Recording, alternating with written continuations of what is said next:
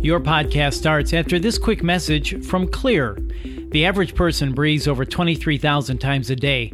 That's 23,000 opportunities for allergens and germs to get in your nose and body and wreak havoc. That is, unless you regularly clean your nose and sinuses. So for healthy breathing and a strong body, use Xlear nasal spray. Xlear is a natural nasal spray featuring xylitol, an ingredient clinically proven to work against bacteria and effectively clean, not just rinse, your nose. Xlear nasal spray quickly alleviates congestion, opens your airway, and ensures your body's natural defenses are strong. In fact, in a recent study, researchers found that xylitol nasal sprays like Xlear are just as effective as leading medicated nasal sprays. For better breathing, get Xlear today. That's spelled Xlear. You can find it at all major retailers, CVS, Rite Aid, Walgreens, Sprouts, Whole Foods, and everywhere else.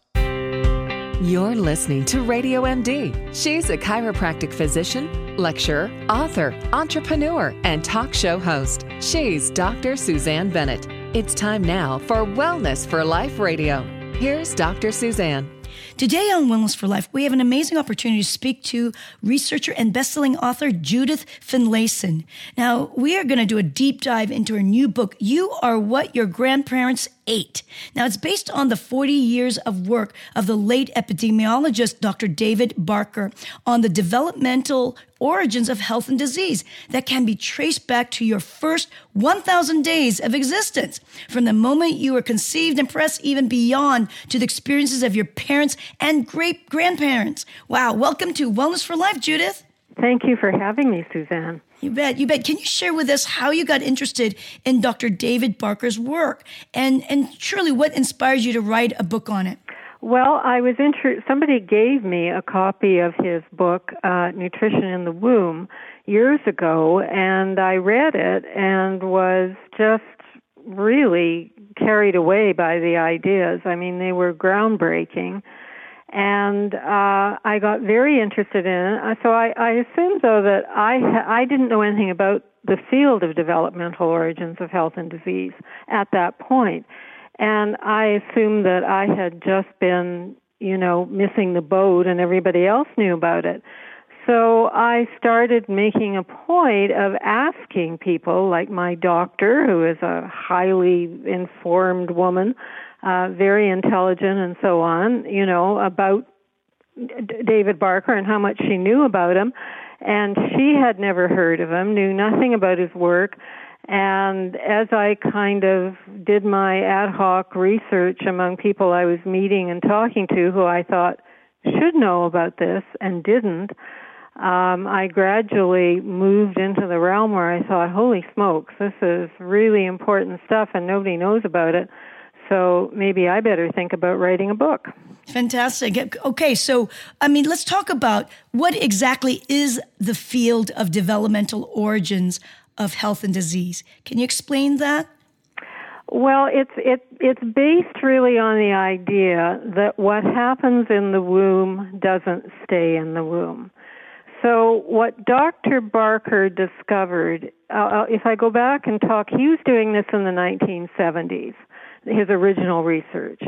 And he was finding that the highest incidence of heart disease were in the poorest parts of his country, which was Britain. But this, you may recall, really went against conventional wisdom, because in those days, heart disease was very much thought to be a disease of affluence. It was linked with eating too much meat, high cholesterol, you know the story. So this was really a jarring bit of research at that point in time. And he began to suspect, he was a highly intuitive, very brilliant man, from what everyone I've talked to and know who knew him tells me, he really began to suspect that it was something that really was happening in pregnancy, because simultaneously he was also seeing that the high rates of stroke about 50 to 70 years later could be linked with high rates of maternal mortality 70 years prior. And that led him to think this is really about something that's happening in pregnancy.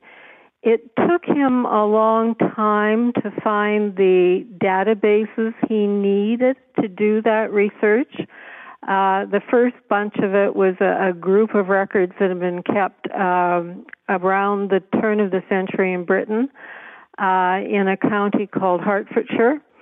And by using those records and other records, notably the next set that he got is probably one you've heard of, which is related to the Dutch hunger winter, when the Germans cut off food into the northern part of Holland, and the people starved, and that include pregnant women. So that provided a really concentrated area of research that he could look at the effects of poor nutrition on pregnancy in that group and in the Hertfordshire group. What he found with the first batch of research was that he could really link low birth weight, which is being born at less than 5 pounds, 8 ounces, with a raft of chronic illnesses as an adult. And that includes obesity, type 2 diabetes, and heart disease. And to come back to, I guess, your original question, what that showed that was the beginnings of people beginning to realize that the first 1,000 days of development from the moment of conception are a very vulnerable time for a fetus. And if environmental impacts like poor nutrition happen during that period, it sets the stage for chronic illnesses later in life. So, one of the things that we know now in modern times is about how important the B vitamin B9 folate is, as well as B12, of course, but particular folate in the methylation and how it has an impact on has an impact on the brain. Yes. So that totally makes sense regarding, the highest incidence of heart disease later on, and of course in the poor section, because they don't get enough of this super important orthomolecular nutrient, folate. And now, of course, in pregnancy time now, we all know that's one vitamin that we all have to take during pregnancy, right? For prenatal care. Yeah. Folate is one, and so to come back to Dr. Barker was an epidemiologist. So his original research was looking at these large groups of people and drawing conclusions, epidemiological conclusions from birth cohort information. Toward the end of the 20th century, another science was really beginning to take hold, and that's the science of epigenetics. And you mentioned B vitamins, and one of the most famous studies on epigenetics, which really Dr. Barker's initial research identified what was happening. Epigenetics is the science that really pointed the way to how it was happening. And when you mentioned the B vitamins and folate, one of the very famous studies, early epigenetic studies, was around the late 1990s, and that's the agouti mouse study. And that study, agouti mice were pet mice that were bred to be very, very beautiful. But unfortunately, in becoming very beautiful, they had been, it turned out, they didn't know it at the time, but really turning off a gene, and this made the mice very, very sick. So they were prone to either dying young or to have a raft of terrible illnesses and being very sickly for all of their lives. When the researchers gave these mice a collection of vitamins, B vitamins, folate, B12, choline, there were one or two other things, not only did they cure the mice and give them good health again, that good health was passed on to their offspring for 2 generations. So their sons and daughters and their grandsons and daughters. So that was really the introduction to the whole concept of epigenetic inheritance. What we're hearing here, of course, is this is so important for future generations. And that's one thing, knowing about it now. And I look, Pat, I have a son who's 25 years old. And boy, if I would have changed things around during my pregnancy time, prenatal care, of course, and post, of course, because you're saying 1,000 days. That's a lot of days. It's up to about 2.5 years old. Isn't that correct for a child? That's correct. That's the key points of development. It begins from the moment of conception and really until the baby turns 2. And that's because the organs, most of the organs are forming during pregnancy, but some of them are not fully formed until, say, about 2, like the brain, the immune system, are still what they describe as very plastic. And in those plastic states, environmental impacts like poor nutrition, stress, or toxic exposures have a much greater effect than they do later in life. Let's go ahead and talk about those toxic exposures.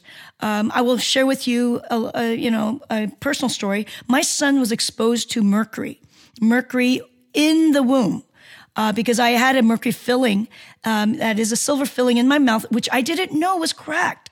Right? And it was definitely leaching in. So one of the things that we found when Cody was at a very young age, 5 months old, I'd say he had high levels of mercury. I'd like your intake and what you did with your research, and what kind of toxins are you talking about that has impact on the first 2 years of their life? Well, every toxin, and it really, really depends on kind of the level of exposure, how long the exposure was, the intensity, but cancer is a particular disease that we are seeing links between things like cigarette smoking and childhood cancer. Too much alcohol. Some of these impacts can be passed on through reproductive cells, and that's one of the things that we didn't really talk about in the concept of nutrition during pregnancy, because if you think about it, your reproductive cells, a girl's reproductive cells are formed when she is still in her mother's womb. That's when a female fetus, a female gets her eggs, when you're still this little female in the womb. A male doesn't, his sperm cells don't form until puberty. So at the same time, I'll tell you a story, about the same time that Dr. Barker started to do his work, an epidemiologist in Sweden named Lars Bergen decided to look at the little town that he had grown up in, which was in northern Sweden, and it was characterized by years of feast and famine. Some years they had great crops and other years they had none. He went back and he looked, and he found that in years that there was too much food and boys ate too much around the time of puberty, he could link that to their grandsons dying significantly younger than the norm. With females, the opposite was true.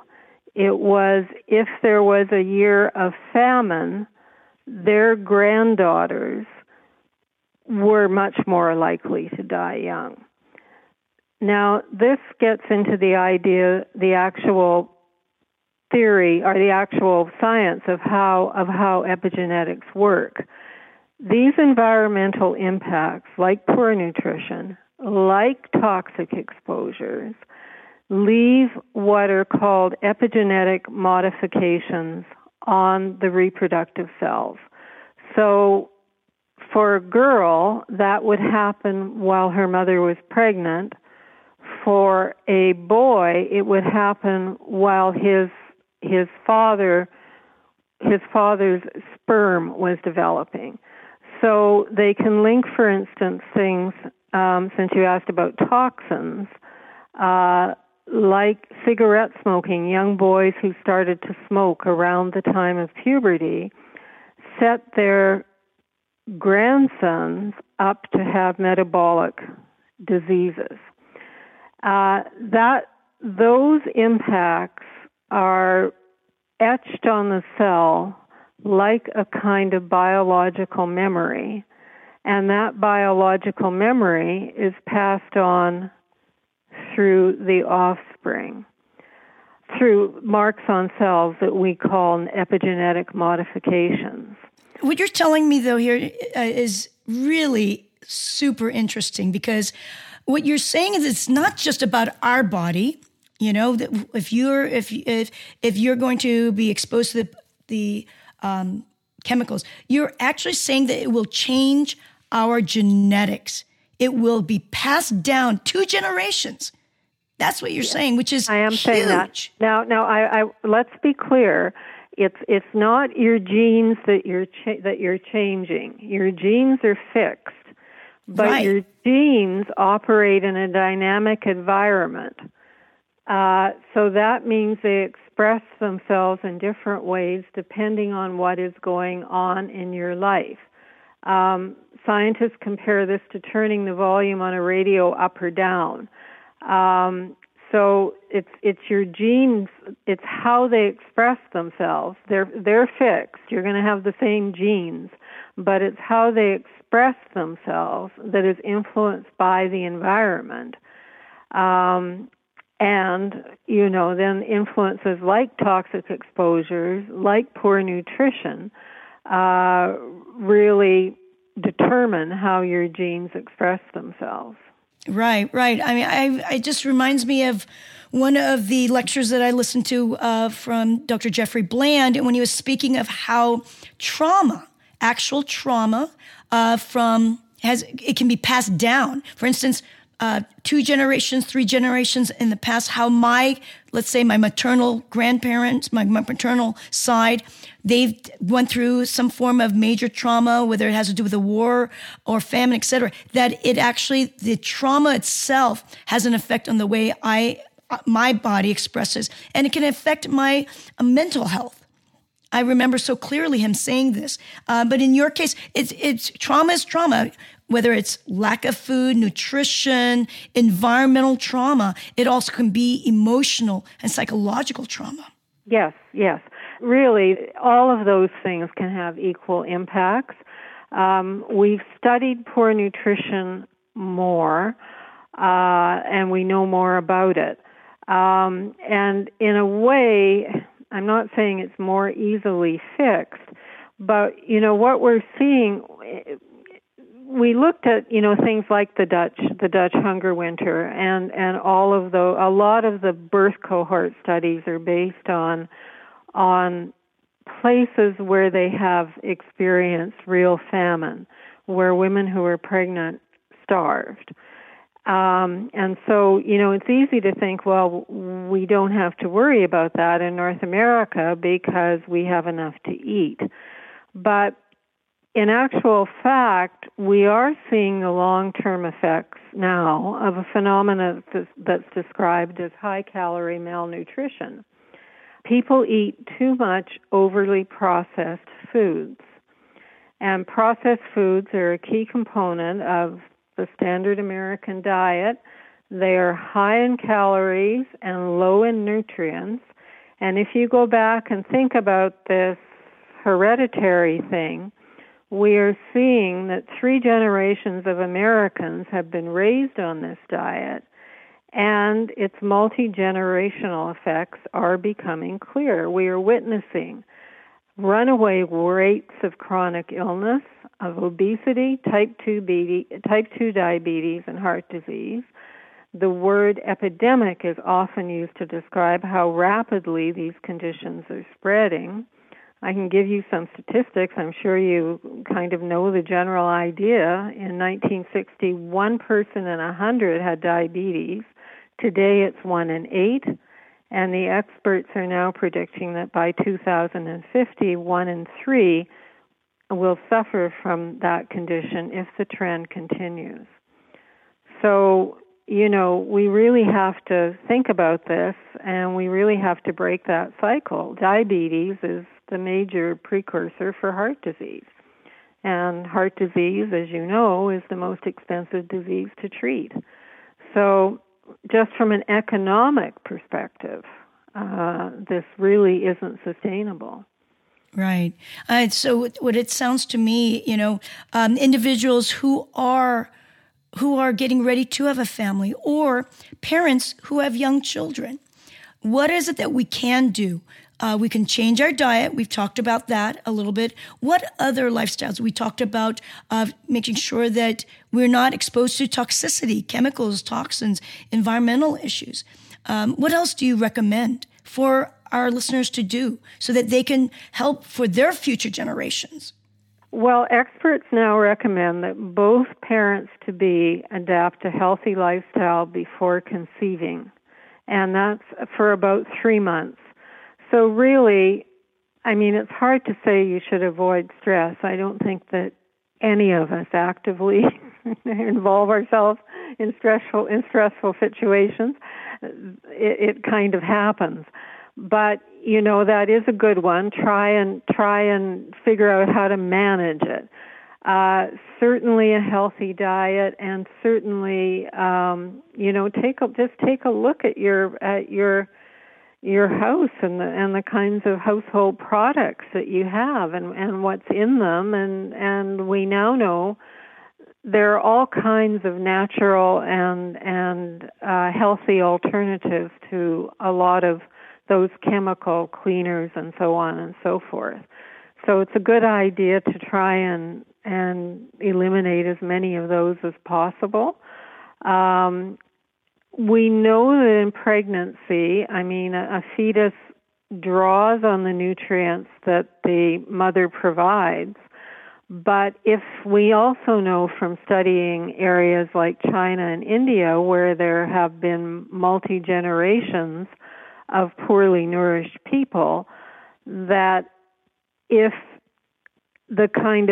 malnutrition has gone on for a couple of generations, as it has now in North America, thanks to our diets of highly processed foods, women's bodies don't have enough reserves to provide the nutrients for to really properly nurture and develop a fetus. So we need to really work at integrating into the system long-term plans for caring better and providing better nutrients for better nutrition for pregnant women. So there's a social thing that has to change as well as an individual one. Right.